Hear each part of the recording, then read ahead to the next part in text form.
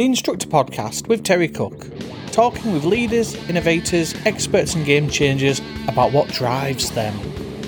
Welcome to the Instructor Podcast. As always, I am your jolly northern host, Terry Cook, and I'm delighted to be here, and even more delighted that you have chosen to listen. This is a show where I speak to leaders, experts, innovators, and game changers to look at ways that we can help you build and improve your driving school and potentially make you an even more awesome driving instructor. And today is no different because today we are joined by the creators and founders of Knowledgeable Instructor Training. That's Mick Knowles and Lee Jowett.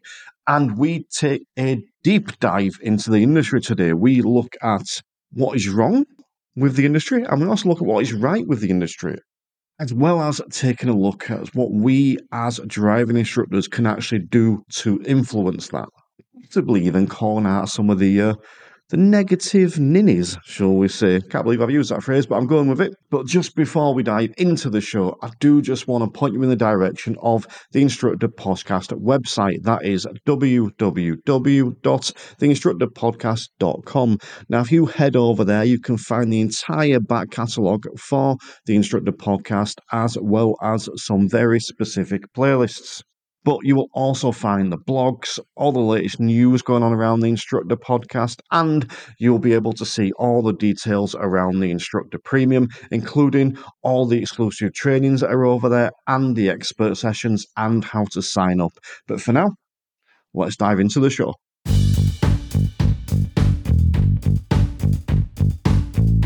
And we're now joined by the founders and the creators of Knowledgeable Instructor Training, and Mick Knowles. How are we doing, Mick? Yeah, good, thank you. How are you, Terry?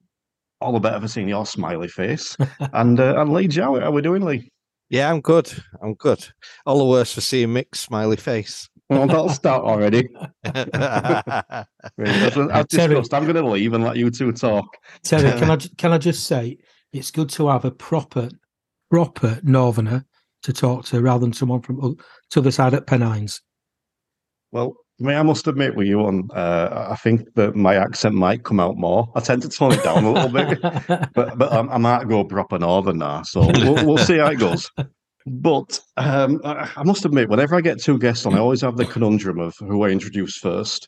I don't want to make anyone seem more important, but I'm going for you first, Mick, because you're on my left. So I'm going to go for Lee first with this question then, because the tagline for the show is that I speak to leaders, innovators, experts, and game changers. So which one of those, or ones of those, do you think you fall into, Lee? Leader, expert, innovator, game changer? Oh, that's a difficult question, that, Terry. I think that is a question for someone else to answer. But if I was to go for one that I would most like to be an innovator out of all of those. I think personality-wise, I'm not the most leaderish of leaders. Would I like to be a game changer? Yeah. But mostly, I think in terms of where my strengths lie, looking at things, breaking things down and trying to make new things from the things that I already know. So I would think I'd most like to be an innovator. Good stuff. But I mean, with the kit stuff, do you think that's changing the game a little bit? I'd hope so. I'd like to think so. As I say, it's probably just, the way my mind works, that'd be more for somebody else to turn around and say, than for me to say I'd like to. We'd like to push boundaries. We'd like to, we'd like to be leaders in the industry and lead change. You have many, many thoughts on changes that need to take place and that are necessary. They're not solely based on my ideas. They're based on knowledge and information and research and all sorts of things that go back years and years and years, and changes maybe haven't gone as far as they need to. So yeah, we'd like to game change. We'd like to lead. Personally, of the three, I would just most like to be maybe innovative. And then over to you, Mick. Now, I'm aware of the name of your driving school. Leader, expert, innovator, game changer. Where do you put yourself?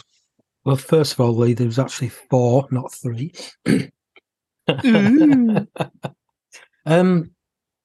I can actually see Lee's right for once. That it's got to be somebody else that says this, but I can actually see me or us in all 4 actually. Obviously, you mentioned my driving school expert, so yeah, expert driver training stands to reason. Leader, I've been for the last 25, 35 years or so. I've been in a leadership role in some way, shape, or form. So I know how to lead people, men, women, young and old. So yeah, I see myself as that. Innovator, that's a big word for someone from Yorkshire, mate. But yes, I can relate to that as well. But game changer, yeah, I think I am. Look at what we've done over the last 2 years, a year with Kit, and then obviously, in fact, 2 years. Yeah, 2 years. Obviously, with the podcast and Kit Mag, things like that. The Kit Mag. There is no other monthly e-mag out there that's full of CPD, that's got guest bloggers in from within and outside the industry, that's free, that goes to the audience that we push it out to. So yeah, I think that is a bit of a game changer there. So yeah, all of them, all 4. Not greedy then. No, not at all. I mean, the interesting thing for me there is you kind of both said it to other people to say, but I like hearing what people think of themselves in that sense. I think it's a good way to start the show. And I actually think you're selling yourselves a bit short. I know that you've just said all 4, but almost reluctantly. But the one that springs out for me with you two straight away is game changer, as I think you both said, with the Kit Mag aspect of it in particular, and the whole knowledgeable instructor training. I think that some of the things you're doing over there is, I was going to say revolutionary. Maybe that's a little bit extreme revolutionary, but it's innovative. It is game changing. And I remember when Kit Mag first came out in particular, I can remember just feeling a bit almost like this is refreshing. Mm-hmm. This is something a little bit different. I mean, it's really hard to be completely innovative now. Everything's been done, so it's adapting stuff. But we're like, there isn't anything the same as this on the market. This is different, and it's free as well, which is always a nice bonus. And I just thought, you know what, this is lovely that someone's taken a little bit of a different approach. I can remember feeling that at the time. Is that kind of the feedback you've got over it? Yeah, I've actually been on a phone call today with somebody who contacted me about one of our workshops, and actually mentioned Kit Mag, and they said that it's it's refreshing. The content in it is what they want, and it's all positive. And I don't think we've actually had anything negative other than some spelling mistakes in it. But we're human. We're not English teachers. So that's going to happen. But yeah, everything that we've heard has been positive about it. So it's good.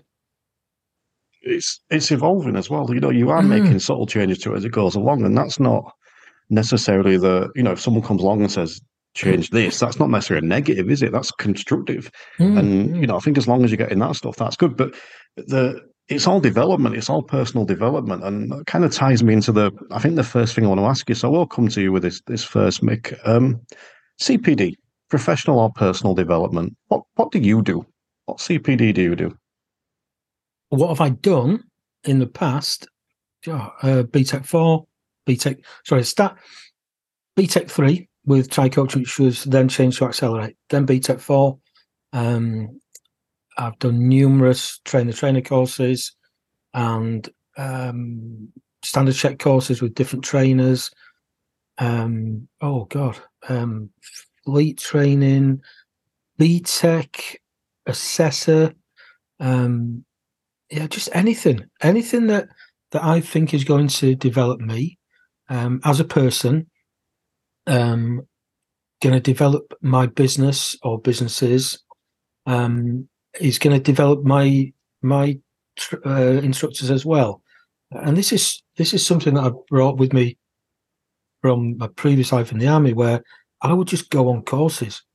I'd be away for 6 months and come back home and have 2 or 3 weeks leave and then disappear somewhere on a 2 or 3 week course, just because I thought that course would help me develop. And I've carried that sort of thing on now into this life. So I'll do anything that I think is going to add value to me, the companies, or even my instructors. You missed a couple of biggies, Mick, from people who write for us. They're not going to be happy. I have, yeah. Oh, yeah. Yeah. I forgot about them too. Yeah, Sam Harper. Done Sam Harper's mindfulness workshop, online workshop. And Diane Hall, I've done her workshop, I think 3 or 4 times now, and I'm actually doing it again on Friday. Yeah, I think that's it, isn't but there's other stuff outside of the industry as well that I've done in the past. I did a HMRC introduction to businesses or something like that when I first started. In fact, I hadn't even started. I was actually still in the army at the time, and I just took the day off and went and did this HMRC run course because I didn't have a clue about business, finances, and stuff like that. So, just anything really that will benefit me. And I tend to look at it at the start of the year and think, right, what's my strengths, what's my weaknesses, what do I want to do? I've just had an email today for a course that I was going to do last year, but I didn't complete it, or I didn't go on it for one reason or another. But I'm going to go on it later on this year, and that's a 2-day course. I think Lee's had the same email probably because we were both going to go on it last year with Dr. Lisa Dawn. So yeah, anything that will benefit us or me. Same to you, Lee. What have you got going on at the minute potentially with CPD? Last bit of CPD that I attended was actually Bob Morton's How We Learn course. That was last week. That was really good, I'm fascinated by learning. I always wanted to teach. So I don't think I'm putting myself out there too much to say that I know a good deal about how we learn, because it interests me, it fascinates me. And there were a couple of little nuggets in there that I just thought it was really good. But the whole course, the pace of it, the content of it, it was excellent. It was really, really good. I picked a couple of things up, which is great. And good things as well, things that I'm going to sort of explore and look into a bit more. Self-efficacy. That was interesting. That was something that I've picked up. Something that I'm going to look at some more. So yeah, that was excellent. In the main now, the main CPU, the main development that I get at the minute is writing courses, developing courses, from delivering the BTEC for Try Coaching. That was massive. From doing it to delivering it. The knowledge that you gain from that was huge. And then when you put what you know and start to break it down and create new things with the information and knowledge that you've got, that really does. That expands your learning and development. So a lot of the time, my learning doesn't even take place with me going and doing another course from another person, although I'm more than open to always doing that. It takes place when I sit down and sort of put content together. But yeah, Bob's course was really good. Really, really good. Very beneficial. I mean, that resonates with me on 2 levels because I completely agree about the idea of teaching that skill and that helping. It's like these podcasts, and I'm sure you'll get this, Mick, when you do yours.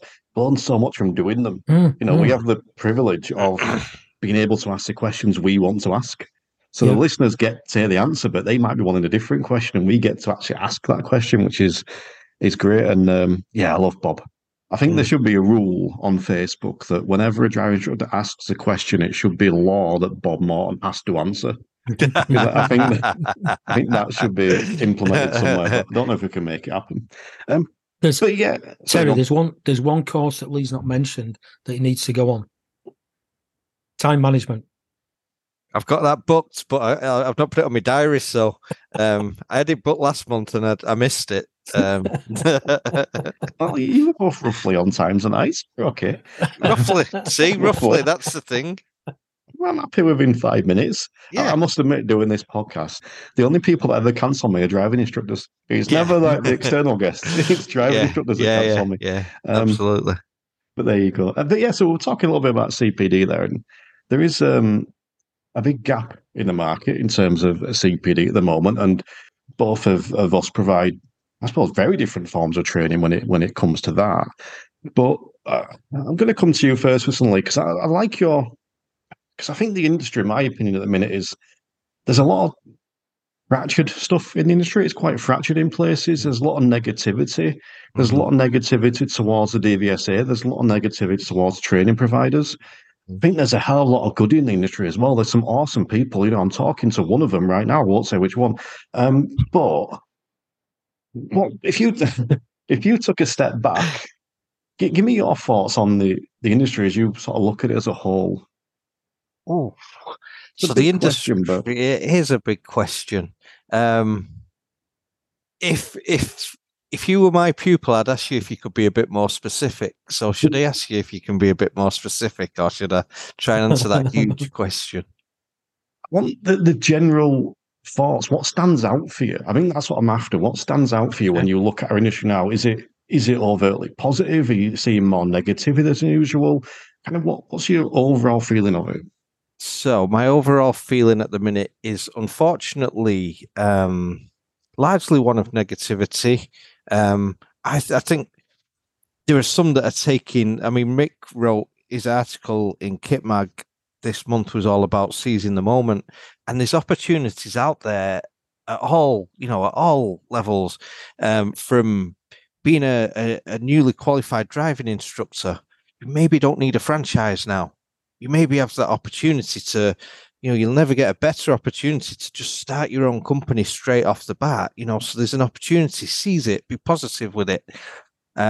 Test waiting times, yes, there's an issue with test waiting times, but I suppose it depends how you look at it, and can you use it to your advantage and, seize the moment, be positive. We're seeing opportunities at the minute for us to develop, and there's plans that we've got in place that actually predate but are needing to be completed. But we're getting asked questions about things that we're already developing, which tells us, the opportunities are there. So on one hand, it's quite negative at the minute. I just feel the overall atmosphere within the industry. People are getting tired of the waiting times, and it's not just learner tests, it's part 2s and part 3s for PDIs. That's all starting to weigh down on people. I think, and it might be, I don't know what you're going to ask us about later, but there might be more opportunity to talk about this later. But certainly within my area, there's negativity from ADI examiners, and that's weighing down on people. And I'm hearing lots and lots of stories and people that are sad or fearful because of experiences that they're having on part 3s and standard checks, and that's increasing negativity and worry and fear. So on one hand, there's a hell of a lot of opportunities for people, and on the other hand, there's just a hell of a lot of worry and frustration. I mean, let's speak about that now for a second. You mentioned sort of the negativity towards examiners in your area. What's have you got an example for us? What are you meaning there? In general, like in all walks of life, you have different personalities and characters. But within my own area, it just seems like the atmosphere with the ADI examiners in my area is very much to talk down, very much to put people on the back foot before they've even got in the vehicle and started moving, to make suggestions really that throw people off And it's a regular. We're hearing the same thing repeatedly over and over and over. And sadly, it's not just one ADI examiner. And I do think there's issues anyway, even beyond that, within ADI examiners' ability to assess a lesson, to even fulfills all elements of their own syllabus of the standards. Certainly, because it is within their syllabus. Unit 1 of their syllabus is all about level 4 of the GDE matrix. It just seems that they're not capable of, or in many cases, because I can't do a sweeping generalization across the board, but in many cases, they're not capable of assessing what's required to affect level 4 of the GDE matrix, the third column. I mean, if you didn't laugh, you'd cry. But how do you go from all of that research that dates back to the early 90s? The GDE predates when it was created to 1980, updated in 1996, formulated in 1999, 2023. The majority of driving instructors aren't aware of what it is and why it is. Then DVSA say, yes, okay, we'll go with that. We'll change the way we teach. And yes, we recognize the importance. We'll put it into the syllabus, the need to educate people that the thoughts and feelings will impact on what they do. That's unit 1 now of their syllabus. And we'll change what we're trying to assess by making sure that the pupil evaluates the third column of the GDE matrix. And then we'll tell you to keep the wheels moving. If you didn't laugh, you'd cry. How do you do that? What sort of organization goes, let's do all of these things that require time at the side of the road, and then say, but we only want to see 40 minutes and we want the wheels to be moving? That 20 minutes of the wheels being static that they've took away from people, that should be given back to us with the proviso that what we want you to do with that is address human factors that cause collisions, to use it to create evaluation in your pupil so that they're breaking things down for themselves. Don't do it on the move, because actually what we know is that people, when they're focusing in one area, they can't focus very well in another. So don't create more risk on the road by trying to get them to do it on the move. Pull it up whenever you feel like it's necessary. Get them to evaluate it, break it down, and address human factors, because that takes time. That's some knowledge right there. I'm always impressed when we get stuff like that. And I'm just going to come back over to you in a second, mate. But just before we do, what is there anything we as instructors can do to influence the examiners in the situation you're talking about there? Or is it just a case of us being as awesome as we can as instructors and then going and do the delivery in this 40-minute session for examiners? I think that at some point there needs to be a meeting of minds. If I was to name names, it would be people that you know very well, and coming together with DVSA and putting things out on the table and saying, well, these are the reasons why things need to change. And if things don't change, we're featuring Road Peace charity in Kitmag, and we have done for the last couple of months. And they're looking at Vision Zero. That's never going to happen. I mean, it might never happen anyway, but it certainly isn't going to happen without the help of driver education. And in order to fulfill that and achieve that, driver education is going to have to address the 4th level of the GDE and work downwards, context of journeys.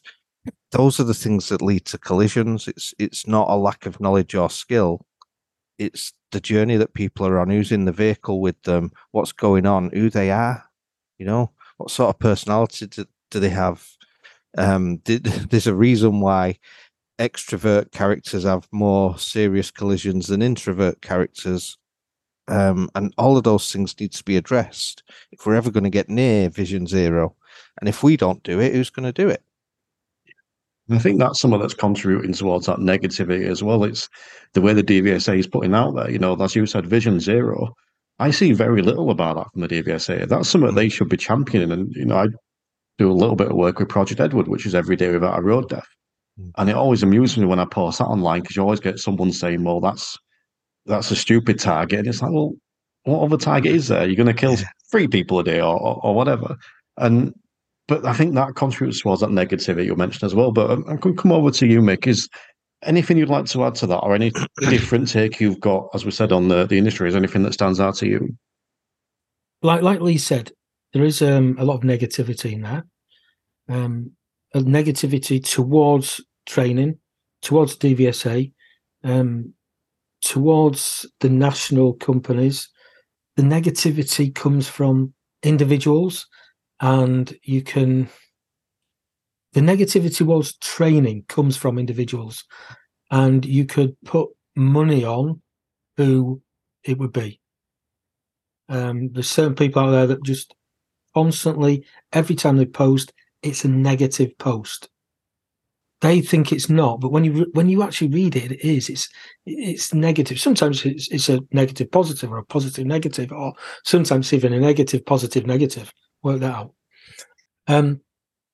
But but they it's instead of just taking a step back and thinking, hang on, I'm going to be positive today, and they don't. They just post the same negative. But on a positive side, there's a lot of positive stuff out there. There's a lot of people wanting to develop, whether that's a PDI or an ADI.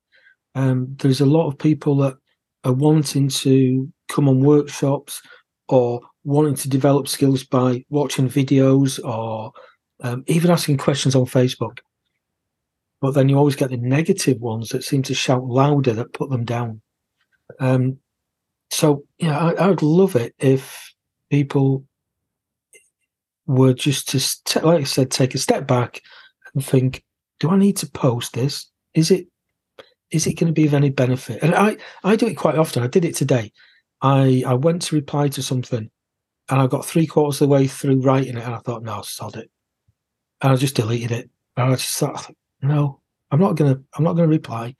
It was a positive reply, but I thought my reply might just get some negative attention, and I thought I can't be bothered with it, so I didn't bother. What I did instead was I PM'd the person and sent them the info that way, because I knew that some people would make a comment. So yeah, the DVSA, there's a lot of negativity towards examiners, both LTES examiners and ADI examiners, like Lee said. But I'm fortunate where I am. The test centre that I use for learners, that they all seem to be pretty decent. I'm not saying they're brilliant. I was up there today, and there was an instructor up there who's he's a good friend of mine, but he's normally quite vocal, quite negative towards the DVSA.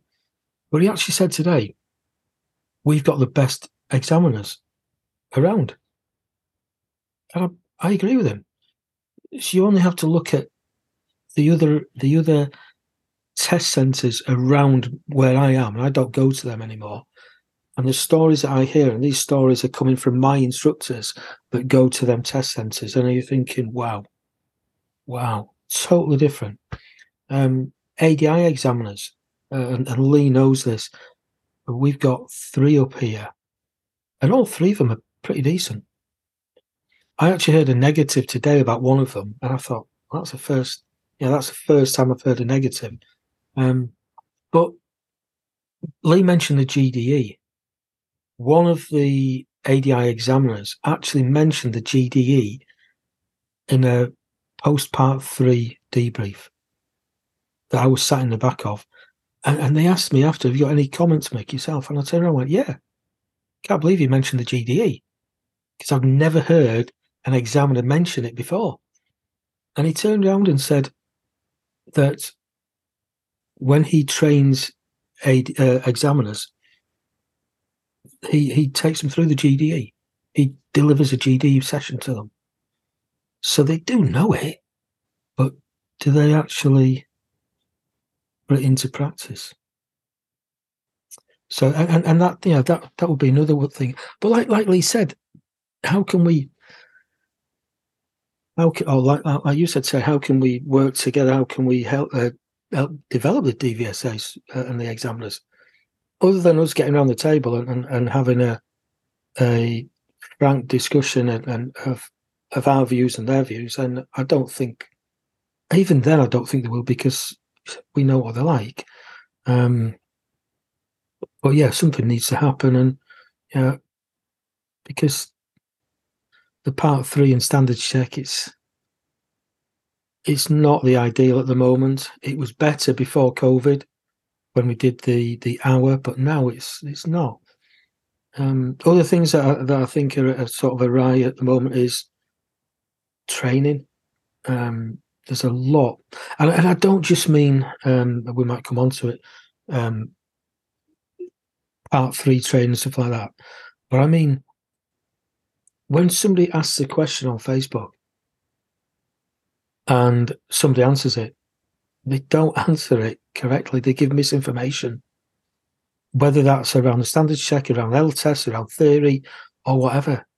Yeah, and they're giving misinformation out so that then somebody's going to read that, take that as gospel, not look back at that thread later on when somebody actually puts the proper answer up, and they're going to take that as gospel, and then it's and then we get things like these myths, got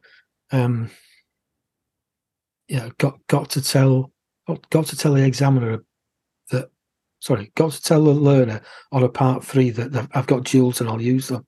No, you don't. But where's that come from? It's myths. And there's still people out there. I've spoke to somebody today who's, we mentioned that. No, don't need to. And it's just misinformation. That's where it comes from. So I just wish that people would do a little bit of research before they answer, and not answer with opinion, answer with fact. Just make one last comment on that, Terry. It's just that the issue largely is, for me, is that the training will always follow the testing. It's just the way life generally works. I went to see a PDI that I've just started delivering some training to. The training she had was whatever it was. But when I asked her about pulling up on her lessons and getting a pupil to evaluate things, to think things through, her answer to that was, yeah, but I don't do that because you're not allowed on your test, are you? It influences what people do in the lessons. Yeah. If you create a system where at the end of it, the test is keep the wheels moving, sadly, you're going to find that that's what people do on the lessons. Rightly or wrongly, people can say yes, but they shouldn't, but they will do. Because the model of the test will always determine the model of the training that's delivered. It shouldn't, but it does, and it will. So it needs to change. Yeah. I want to touch back on a couple of things you said there. So, I mean, I'm not the most knowledgeable driving instructor in the world. I'm not a trainer. I don't teach other instructors at the minute, and this might change in the future for various reasons, but at the minute, I've no desire to. It's not my cup of tea. So therefore, when I see a question about the standards check or Part 3 or whatever, I don't want to say ignore it, but I generally go, I'm not going to get involved, because there are people, i.e. you two, that know an awful lot more and can answer definitively about that, whereas yours might be more fact-based, mine might be an opinion, if that makes sense. But I find it interesting in the way that some instructors will answer that, as I think you were saying, Mick. I look at some of the learner driver groups, whereas you'll get a learner asking a question and loads of other learners chip in with the answer. And I'm like, none of these guys know the answer. They're just saying random stuff. And then you'll get instructors come in and saying the correct answer. And then the learners argue with the instructors. Yeah. And then I look at the instructor groups, and it's exactly the same thing. For example, and I'll use me in the negative sense here, I would go and answer a question about the standards check. You would come on and correct me. Then I would argue that you're wrong and I'm right. But I don't know about it. And I find that fascinating. Yeah. In fact, before I answer that, Terry, when you said you're not very knowledgeable, is that knowledgeable single E or double E? I think about 7 E's, I think, there. I lose count. What type of E's, though? I spelled my name with 2 E's on the email today, and it doesn't. Terry! Yeah, it happens all the time. It happened yesterday. I saw a comment, and there was a fairly newly qualified ADI that challenged this comment, quite correctly challenged it, and the backlash that this new ADI got from this ADI was quite unreal. They were clear. The new ADI was correct in what they were saying. It was the other ADI that was wrong in what they were saying. Totally wrong. So I jumped in and I corrected them. And then they changed the story to make it fit. I just know, if I get something wrong, I'll just hold my hands up and say, yeah, sorry about that. And I did like everyone. We before Christmas, we were pushing out information about PDIs not being on the triggers. Yeah, like everyone was, because that's what we were told by the DVSA. And then, having spoken to my local ADI examiner, I questioned him about something, about one of my newly qualified ADIs. And he said, oh, he's on the triggers. I said, well, it can't be, because they're not on the triggers until they've done a standards check. Oh, no, they are now.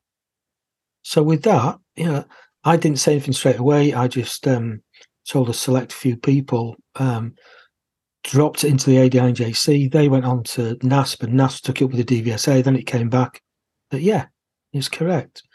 But it took about 2 months for that information to come back from the DVSA. And in that 2 months, I was seeing loads and loads of posts about this, and I was just either not saying anything or being as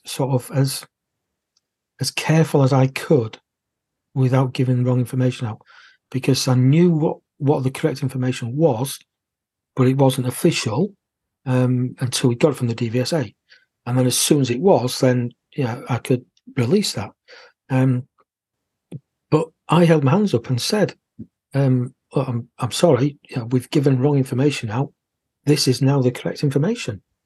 And somebody even questioned me over the weekend about that information. When I put it up on a post, said, no, that's not right. It is. Check your emails from the DVSA or ADI and JC, or whoever you're with, and it's in there. We spoke about it, didn't we? About that. Yeah. Yes. And I was away at the time, at the weekend, so I didn't have I didn't have access to the email, so I couldn't screenshot it and send it to them and say, look, I'm right. I just said, look, go and check it out. So DVSA did such a great job of keeping everyone informed that obviously. I'm glad I've got to touch on this now. They came on the podcast twice last year, Graham O'Brien and Amanda Lane, I think it was, and they were awesome, both of them. I thought that everything I asked them, they answered as honestly as they could. I think I'll phrase it like that, and got on really well. Got a kind of chat behind the scenes afterwards as well, which is always nice. But I'm getting the blank stare from them at the minute. And I've said this a couple of times jokingly on podcasts recently, but I've been a lot more critical of them recently. I think last year I was very much giving them the benefit of the doubt. But this year it's a bit like, no, hold on, you've had a lot of time now. Back on August, when Graham O'Brien came on in August, he specifically stated on the show that waiting times would be below 10 weeks by February. And they're nowhere near. And February which year? Well, he did specifically say this year, but maybe he got it wrong. But that communication seems to have dried up a little bit. They were quite forthcoming at that time, not just with me, but with a few different things, and it does seem to have dried up a little bit. And I don't know as to why. Maybe it is simply that things are going wrong, and they don't want to, be open about that. But I want to touch back on the examiners as well, because I think this is where I would actually put a suggestion forward that we could have an element of influence, because we were speaking about the examiners' arts are great and some that are good, and I think that ties in with the negativity and positivity, because I always think back to when I was on the pink license. This is like 6, 7 years ago, and I think it was like my third or fourth ever driving test, and she failed. I can't remember exactly what she'd done. I think she was doing reversing around the corner and she forgot to turn, so just literally reversed past the junction. Um, and there was something around that failed her. But afterwards, the examiner he gets that car and he says, "Can I have a word?" So again, I'm on my pink license. I'm thinking I'm going to get my head kicked in about something. He goes, "I just want to say, if that's how we teach them to drive, you'll be fine." He says she hadn't failed because she's no good. She failed because she made this little mistake. She's clearly doing a good. And I thought, how nice is it that he's taken time to do that? So I fired off an email. I think I sent it to the local test centre manager, and I've done that a few times since. I was down in Bristol. Uh, Long story, but a random test in Bristol in December, and it was the most friendly test I've ever been to. It were just absolutely pleasant and lovely. And again, I did the same there. And I think that one of the things that we can do, because you mentioned this, Mick, that a lot of the time the positive people, they're a bit more quiet. And I think it's because they just kind of go along with their lives. They don't worry about the stuff as much, go along with their lives. Whereas the negative people feel that urge to complain. And I think that if you've got a bunch of positive people, i.e. us three, there's no three more cheerful people in the industry, we can celebrate that stuff a bit more. We can, whether it's, sending emails off to when examiners done a particularly good job, like the one you mentioned, Mick, or whether it's, as you did recently, Lee, and you've done it on today's show, talking about the course with Bob Morton. Whatever it is, I think when we see that stuff that we think is a bit above normal, I think if we're more positive about that, I think the kind of the way I'd look at that as well, the last thing on that is, if you're a test centre manager and you've got, let's just say, just to use a figure of 10 examiners, and you've got 5 that are regularly getting really positive feedback and 5 that get no feedback, that's probably more telling than getting a couple of bad reports now and again. So do you think that could be some of the work, just by maybe the people being a bit more championing of others? Yeah, definitely. And it's not just examiners, us championing examiners, it's us championing other trainers, ADIs, PDIs, and you see it all the time.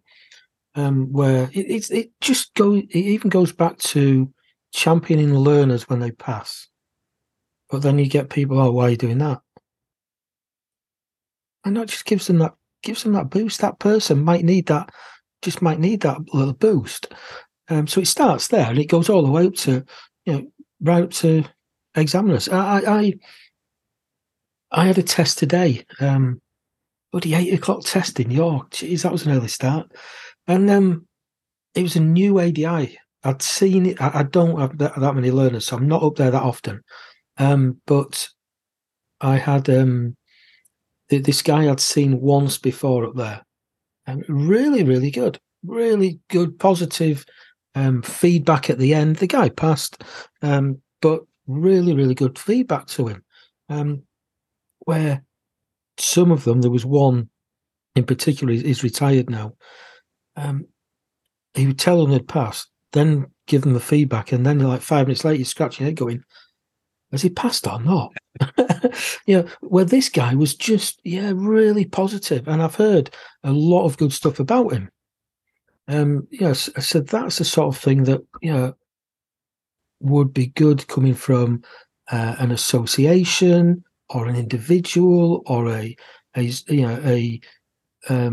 owner of a multi-car school like myself or something like that, sending that email into them and saying, this guy on test was great.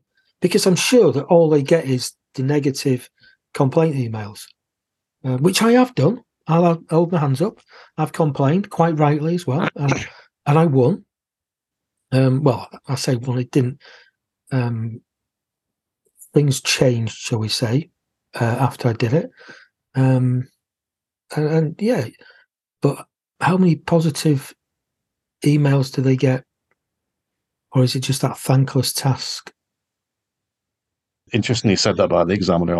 I'll mention this briefly. Thinking back to my standards check, She said, "On this occasion, you haven't failed." I'm like, you can't say that to me. I just heard the word fail, and she gave me all this feedback, and I went, "Hold on, have I passed?" And she went, "Yeah, I said that." I'm like, "No, you didn't. You said I hadn't failed. I just heard fail." It's unsuccessful, not fail. Yeah. Oh, someone could do with telling me. What sort of way to word that is that? It's laced in negativity. Yeah. Yeah. On this yeah. occasion, you haven't failed. It was bonkers. Do you want the good news or the bad news? Incredible statement. Yeah. I'm yeah. going to put the video out with Lee's expression to me saying that, because at first it was humour, then it was disgust. Yeah. We will be back in just a moment with more from both Mick and Lee, but just before we do, I'm just taking a moment to give a shout out to the latest sign-ups to the Instructor Premium, and they are Martin Cowell, Emma Cockayne, Laura Johnson, Fiona McMeeking, Mrs. Caroline Powells, Michael Anning, Rob Hodd, Rob Dodd, and Mark Deemer. Now, these guys get immediate access to over 100 exclusive trainings for the Instructor Premium, featuring regular shows from people like Bob Morton, Sam Harper, and Kev and Tracy Field, as well as a host of other content around things like the standard check, coaching, and how to improve your business. Now, there are two different tiers that you can sign up to, and the best way to do that is to head to www.theinstructorpodcast.com. But if you would like to find out more about what's coming up, hang about to the end of the show and I will tell you more about what you can get on the Instructor Premium. But for now, let's get stuck back into this episode. All right, I want to move over. I want to move on to Kitmag now, or the knowledgeable instructor training, should we say. So I'm going to come to you for this one firstly, because I'm going to ask another broad question because I know you're a fan of them. Tell me about knowledgeable instructor training. What is it specifically that you want to know, Terry? Things about knowledgeable instructor training. Tell me 3 of them. 3 things about knowledgeable instructor training. First thing, we haven't spelt it wrong. That's mine. You stole my thunder. It's a play on our names. Mick Knowles and Lee Jowett makes up knowledgeable. Second of all, we provide CPD up and down the country to ADIs. We provide standards check workshops to ADIs and PDIs. We provide online courses, and we've got in the pipeline new courses that are coming to the fore that give us a more complete package. We have some online stuff also that we've got currently on TestBuddy. So we have the online workshop on TestBuddy, but we've also got things in the pipeline that will be completed in the next month, 2 months, that will give us a more complete package for people to sort of look at and to take up and to help them with standards checks, client-centered learning mainly. Mostly our stuff is about, it's more than standards check. It's, it's about teaching and learning. It's about how people learn. It's about developing instructors' toolkits, hence the name. But in doing so, the thought process being that it gives them a better chance of being successful on a standards check or part 3. Sadly, in the industry, you have to call something a standards check workshop because it'll sell. I like to think that our workshop is considerably more than what to do on a standards check, because I know that it is. I know the content of it. But in order to sell it in en masse, it is a standards check workshop because it addresses the standards check and it helps people to understand what they need to do. But it gives them a lot more than that also. I'm going to say that's 3 things. I think you've answered more, and you've answered my next 2 questions as well, so that's good. Just on that, actually, with the standards check thing, just out of curiosity, Mick, I wonder if you notice this with yours, because I notice that if I have any episodes that have the word standard check in the title, they always do better downloads. I just wonder if you'd notice that. Yes. Yeah. And like Lee said, it's because it's like newspapers. Newspapers sell with bad press. That's what sells newspapers. Courses for driving instructors sell on Standards Check. Podcasts sell on Standards Check. As soon as you put that word in there, it will sell. But that question that you asked Lee is just more proof that Lee can't count, because that was definitely more than 3. He's left me with nothing now. The thing I was going to ask you is what makes it different? I mean, there's a lot of training. What's the word I'm looking for? Organisations, if you like, in the industry. We've just obviously lost a big one, but I know I spoke to you last year. I came on your podcast to talk about Kit Magazine. I pretended to be a semi-decent host again, and I think I asked you back then, and I'm keen to see if anything's changed. What makes Kit different?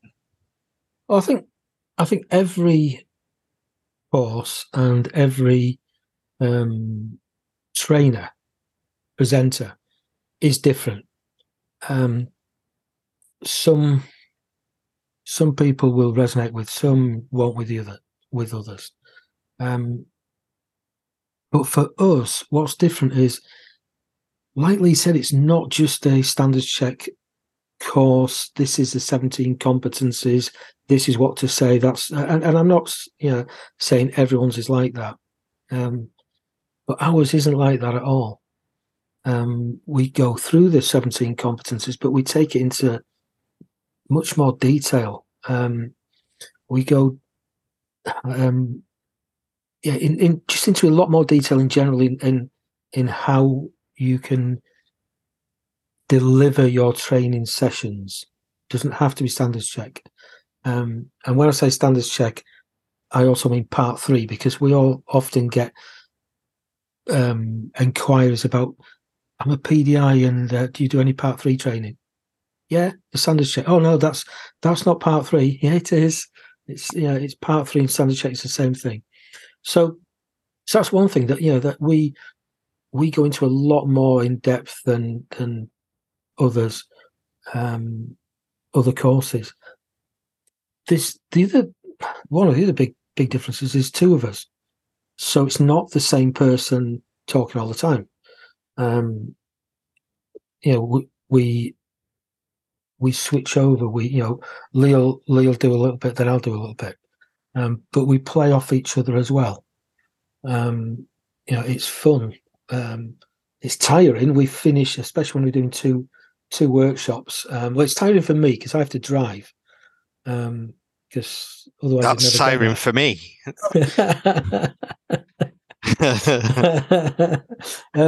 So because there's 2 of us there, we play off each other.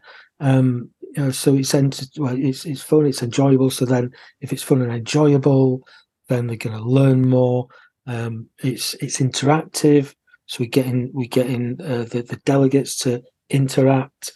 What else is different? We give them a load of free content that they don't really know that they're going to get until they get the email to say the course is on Tuesday. Here's a link to download Meet the Standards. So they get that. They get the workbooks. They get access to us post course, so they can run through the Standards Check or Part 3 with us in the build up to it.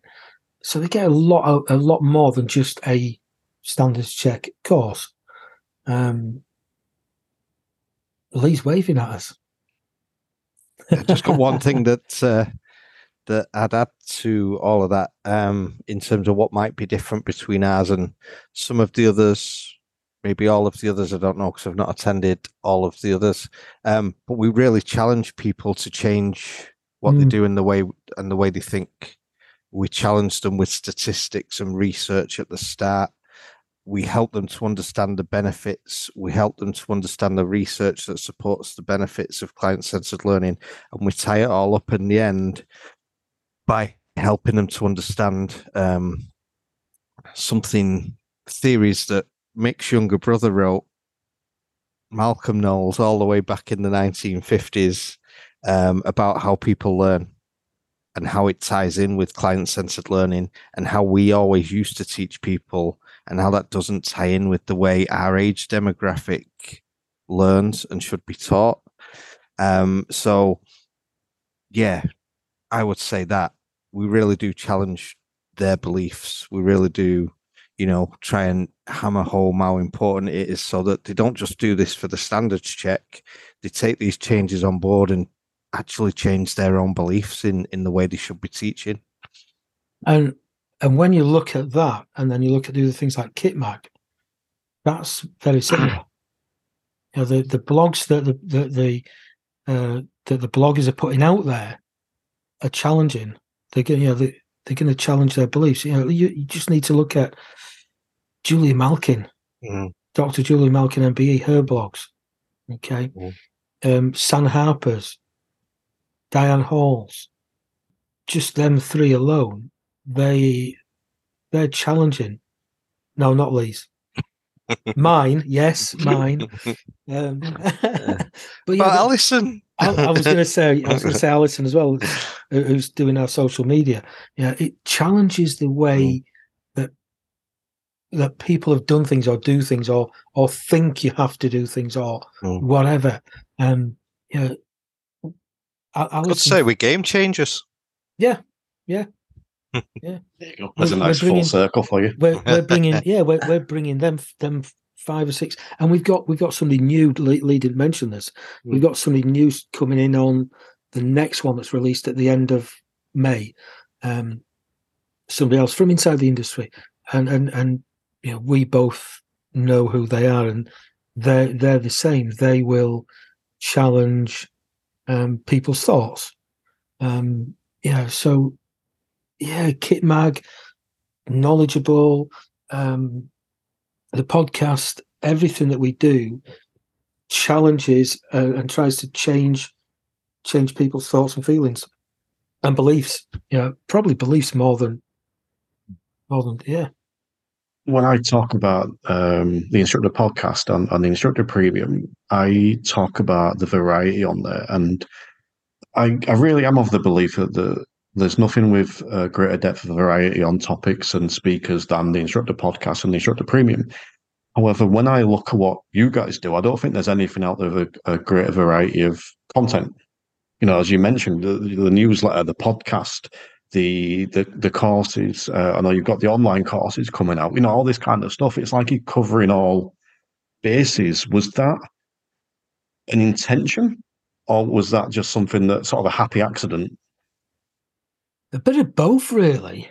It was an intention to start with. To start with, we were just going to do, or the initial goal. Initially, it was just let's start doing standard check courses, as we call them, standard check, and then we had an idea, and then we had another idea, and then we had another idea, and all this was sort of before launch day. We got together in September 21, and we launched in April 22. So by the time we launched, we had quite an idea of what we wanted to do. Even going back to September, we had a list. September 21, we had a list of what we could do, but we'd added more to it by the time we launched. You just have to look at KitMag. That was an idea in about March. It was like, yeah, let's do it. Right, we've got 4 weeks. Shit. And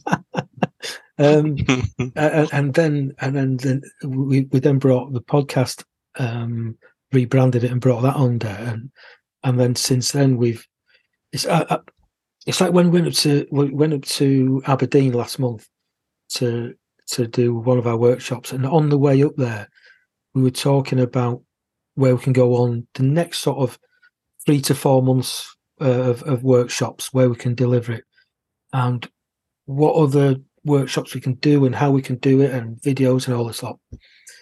And we also spoke about Alison Harper coming on and doing our social media. I then phoned Alison on the way up there with a conversation on the road up there. By the Monday, we'd we'd take Alison on. We'd set her going straight away. She normally takes a couple of weeks to get from sorted. We're like, no, start now. And we'd started to bring in some of the things that we'd spoke about on the way up there. So yeah, it's just it's a little bit like what Lee said about my blog this month. Seize the moment. So we have an idea, and generally it starts with either me or Lee phoning the other one and saying, "I've got an idea," and the next words are, "Oh shit, what are we doing next?" I must admit, I'm a little bit guilty of that sometimes. I'll have an idea, and then next thing I know, I'm doing it. I'm like, oh, fuck, I've got to do this now. Oh, why am I, Yeah. And Terry, can I just ask you then, when you do that, do you know when you start how you're actually going to do it? Sometimes. Or do you work it out as you go? It's a bit of both. I think it depends on the thing. A lot of times it is just... I mean, this podcast is a good example. I'm going to record a podcast for driving instructors. Let's start. And then I recorded the first one with Bob. I'm like, okay, how can I make that better? And then it evolves from there. Yeah. But I think it depends. If there's something that I've got an idea of, but I haven't got time to do, then that's when more planning will come in. But yes, often throw yourself into it and see what happens. Yeah. Yeah, because you'll work it out. If you truly want to do it, you will work it out. You'll work out how to do it, and it might not be perfect the first time. It might not be perfect the 10th time, but it'll get better and better and better. And if you look on the flip side of that, if you don't try it, then you're never gonna do it, and you're not gonna gain from it. There's too many people, not just in this industry, but in the world, that'll just sit there and go, "Oh, I'll do it tomorrow. I'll do it tomorrow. Do it next week." Yeah, there's one side. Yeah. Well, I mean, I don't mean to bring it back to the negativity stuff again, but going back to the online stuff, you see it there. Someone will put something up. I'm doing this thing, or this isn't, or whatever it is, and people will come on and complaining. We see, instructors should start a union. Why doesn't the ADINJC or the DIA do this? But what they're not doing, A, they're not making any counter suggestions. And B, when they do make counter suggestions, they don't actually do anything about it.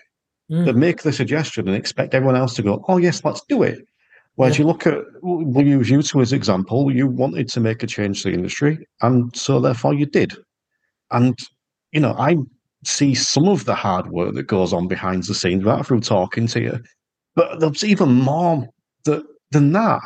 But I think people, as you said, sometimes there's a fear of doing it, and other times there is an unwillingness to do the hard work. Yeah. And I also think sometimes people don't want it enough. It's like you look at the thing of, a silly example, but losing weight. Generally, if you don't lose weight, you don't want to lose weight enough. If you wanted to lose weight, you would lose weight. And there's exceptions to that, obviously, but stereotypically, if you like, and that would apply to anything. And but again, you flip it around and look at the positive. Well, for every 10 people or every 100 people that are moaning and bleating and whining and bitching, you've got the people like yourselves are actually going out there and doing it. And that, in a weird way, makes your life easier because you've got less competition. But just going back to what you were saying before, Lee, because I'm intrigued, and you may not be able to answer this, but you were saying before about things we've got coming up in the pipeline. Is there anything you can tell us that's coming up? Or I'd have to kill you if I told you. I'll ask Leland. Oh, how much can we tell you? That's it's enough. Going to be by then. No, it's going to be more than one day. It's going to be a little bit different to being purely classroom based, and it's going to give people a more holistic kind of training model of training. It's going to allow us to provide a more holistic training environment suited to the industry that we're in, and it's going to limit the amount of people that we can train at one time. Might be difficult to guess where that's going, but yeah, that's where we're going next. Things that that I would mention just to answer a few things that actually you asked Mick, but yeah, holistic. We talked when we got together in that September. We talked about, I think our ideal would actually be ultimately to get to a point where we're a one-stop kind of shop.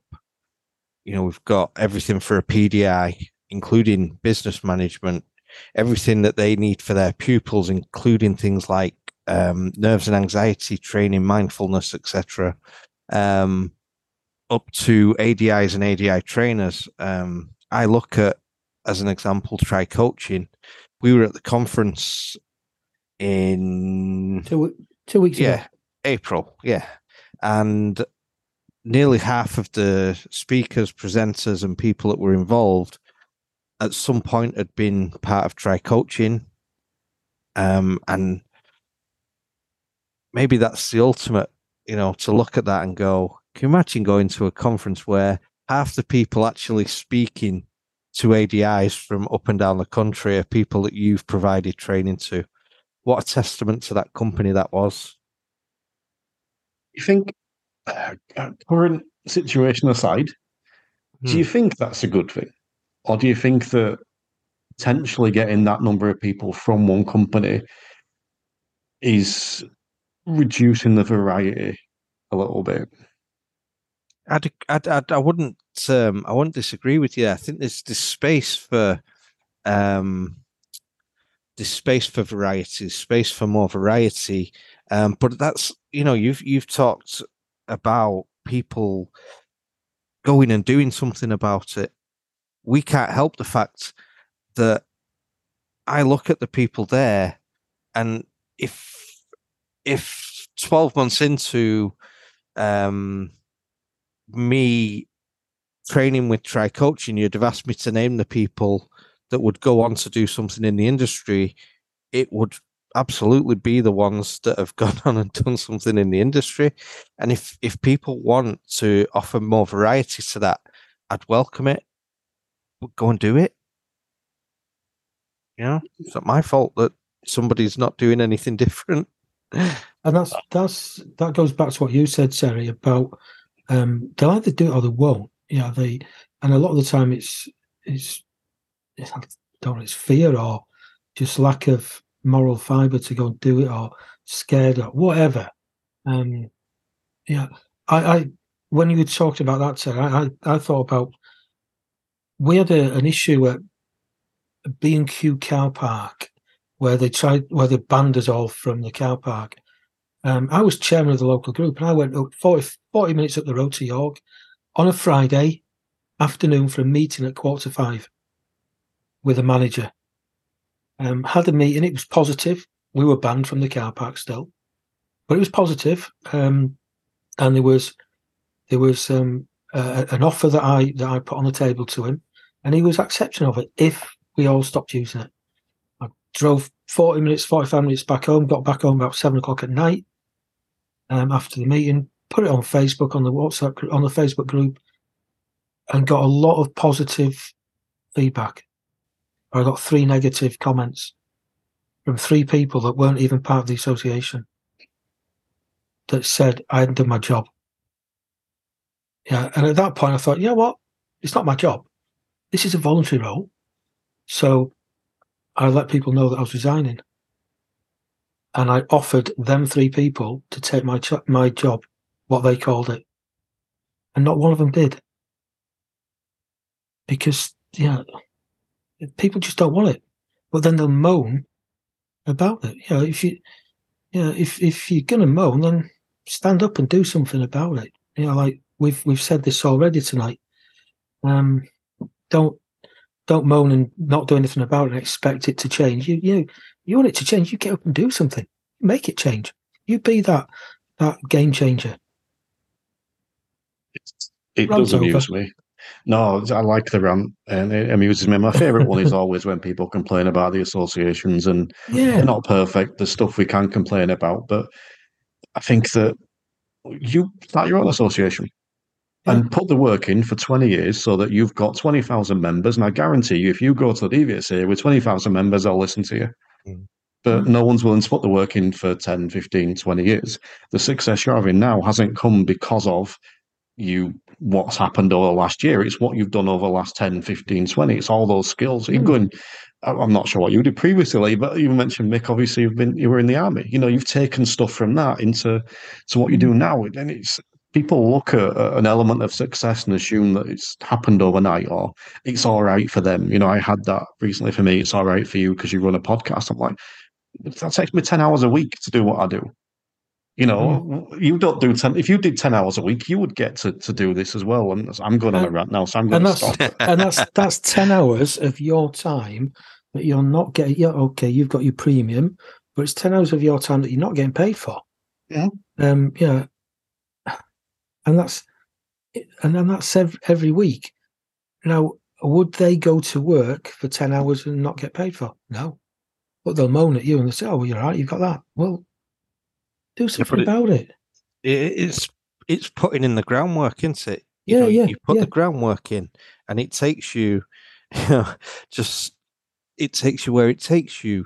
But you have to put the work in to get there. You do 10 hours a week of work that pushes you out into the public domain in our industry. It will help you massively. Go whatever you decide to do in the future. What I like about what you said, Terry, is that similar to me, and I know Mick is the same, is that we just never jumped into anything that we weren't ready to be able to jump into. We made sure we had the knowledge, the understanding, the skills to do what we've gone in to doing. As 10 years, 5 years ago, I would never be doing what I'm doing. Even though I had some knowledge that maybe other people didn't have, I wasn't at the point where I could use it and create my own things with it. It's the work you put in, and it's the time that you spend that gets you ultimately where you want to get to. And some people, and this is absolutely fine, but some people aren't interested in doing that. Some people have no wish to do anything more than what they're doing. It's absolutely fine. But then there's other people who, and I get it's about them. It's not about us. It's not about you. But they want to take a swipe, and that's about them. But it takes a lot of work. It's 10 hours a week over what you're on now 3 years. It's 2.5. Yeah. Yeah, it's a lot of work, isn't it? It's a lot of work to put in, but it gets you where you want to get to. It is, but it's why we do it. It's why I do the podcast. It's why you do the podcast. It's why you do Kit Mag. It's to help people that maybe don't have some of the privileges, that don't have maybe the expertise, don't have the time, the ability, the whatever the word I'm looking for is, that they can go and get these awesome free resources and then decide what they do next. Maybe they're not in a position where they can go and invest in themselves financially, but they can go and take all this stuff, start work, so that when they are in a position to invest financially, they can look at Kit Mag and go, "Do you know what? They're the guys I want to come to and invest my money in," or Terry, or whatever it is. That's why we do it. And I think that I don't get an awful lot of criticism, but to get criticism for that, I think is ridiculous. But either way, let's move on from the negative stuff. Let's finish up, because I like to finish up on the friendly question. Driving song. What is the ultimate driving song? Who's going to give me their ultimate driving song to go on the Instructor Podcast Spotify playlist? Bat Out of Hell. Hell. Oh, that's cheered me up. It's a cracking song. Only because you drive like one. I was waiting for it. He was just a bit delayed answering, wasn't he? I was waiting for the pause. I thought yours would be something from S Club 7, Terry. I went on another podcast once, the Crazy X Club it was called, and we had to give our breakup song, if you like. That was it, and I chose Reach by S Club 7, and she squealed like I'd never heard anyone squeal before. I wish I could make women. No, I'm not going to do that joke. Edit, Matt, for edit. I didn't mind if it's a nice summer's day, and it goes back to when I was a kid though, and being on holiday. It was out about it was about 1984, but Kate Bush running up that hill. I love the atmosphere of that song, and if it's a nice evening and driving, Mick's shaking his head. It's a great song. I've run up too many hills. So You've got bad memories. It's not provoked the same reaction from me that Bad Anna held in, but we'll leave that there. All right, do you want to tell people where they can find you? Where's the best place to reach you and where they can find you? Yeah, our website, www.adikit.co.uk. If you go on there, you can find all our courses, or you can contact us via Knowledgeable Instructor Training on Facebook, Mick Knowles on Facebook, or Lee Chow on Facebook. Yeah, that's or email mick@adikit.co.uk or lee@adikit.co.uk. So for anyone listening, you will find those links in the show notes and in the transcription when I eventually get onto that. I'm behind with them already.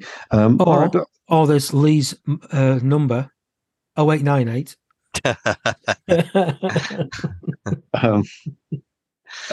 You've dumped me. I don't know where to go. What was it? What was that club called that we walked past in Aberdeen? Because I think you get mixed up with the number. Was it Kitty? No, can't remember. Anyway, Honey's or something like that. Yeah, it's an interesting looking place. I was thinking Kitty, you could do some kind of match up with them, cross promotion. We could. There you go. Yeah. Well, I don't think we'd want to do that. I think the two don't really line up particularly well. But it was an interesting looking place. As we walked past on the opposite side of the road, I thought, that's a strange place. They've got two female bouncers outside. And the female bouncers are waving as they cross the road. Oh, no, they're not female bouncers. Well, on that note, thank you both for your time. It's been an absolute pleasure.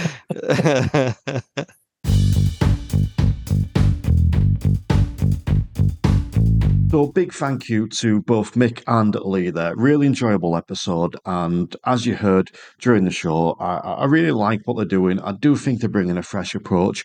I do think they're bringing something different. It is difficult to be completely innovative. I can't say that word. It is difficult to be completely that word in today's day and age, but they are definitely creating something a bit fresh. If you want to sign up, you can go to the show notes and check out the links over there. I do just want to tell you a little bit more about the Instructor Premium. So basically there are two tiers. You have got the £10 tier and the £22 tier, and each of those you would pay that as a monthly fee. If you sign up to the £10 tier, you will get access immediately to over 100 exclusive trainings. Now, there are regular shows with Bob Morton, Sam Harper and Kevin Tracy Field. And there are regular shows with some experts from outside of the industry in Robin Bates and Nick Oakes. There's also a host of other trainings there from guest speakers and from myself that cover a range of topics from the standards check and coaching to mental health and building a better driving school business. There's also some fun stuff, some little different things over there. So we do things like the Green Room Extra, where Chris Spencer will ask me a random question. And one of my favourite ones was, which fictional TV character would make the best driving instructor? And also by signing up, you get to help contribute towards the running of the show by choosing the direction the show goes in. And you get all that for £10 a month, as well as 5 exclusive discounts. Bob Morton will give you a £10 a month discount on his client-centered learning. Sam Harper will give you a discount on a Guild of Mindful Drivers training course. Lee Sperry will give you 50% discount on his coaching sessions. Robin Bates over at Coaching for Geeks Turbo will give you a discount over there. And Go Roadie also offer you a discount on their diary management app. All that for just £10 a month. But if you want to step up your training, if you want to upgrade your CPD, you can sign up to £22 a month tier, where you get everything I've just mentioned, but you also get the interactivity. So you will get access to the expert sessions, the most recent one being Chris Spencer talking about how to teach roundabouts, followed by Q&A. We've got one coming up with Kevin Tracy Field on what we can do with our learners to reduce those test day nerves.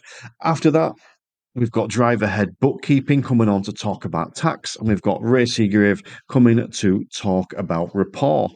But you don't just get the expert sessions, you get some coaching sessions. So 4 times a month, I will open my Zoom room for 3 hours for people to come in and get their problem solved. We call those problem-solving sessions, and there are 4 of those a month. So you get access to me for 12 hours a month. And you also get the opportunity to watch and join in with some of the shows being recorded live. The Green Room is often recorded with people watching and people joining in, as are one of my favourite shows at the minute, the Episode Dissection, where my members vote on one of their favourite episodes and then we dissect it, often with the guest from that episode. And all that for just £22 a month. And I am going to drop in one last thing and just mention that you do not have to stay signed up forever. It may be that you join up for 3 months, get what you can out of it for 3 months, disappear for a couple, and then come back again. You're more than welcome to do that. But that stuff is there for you to dip into and take action on whenever necessary.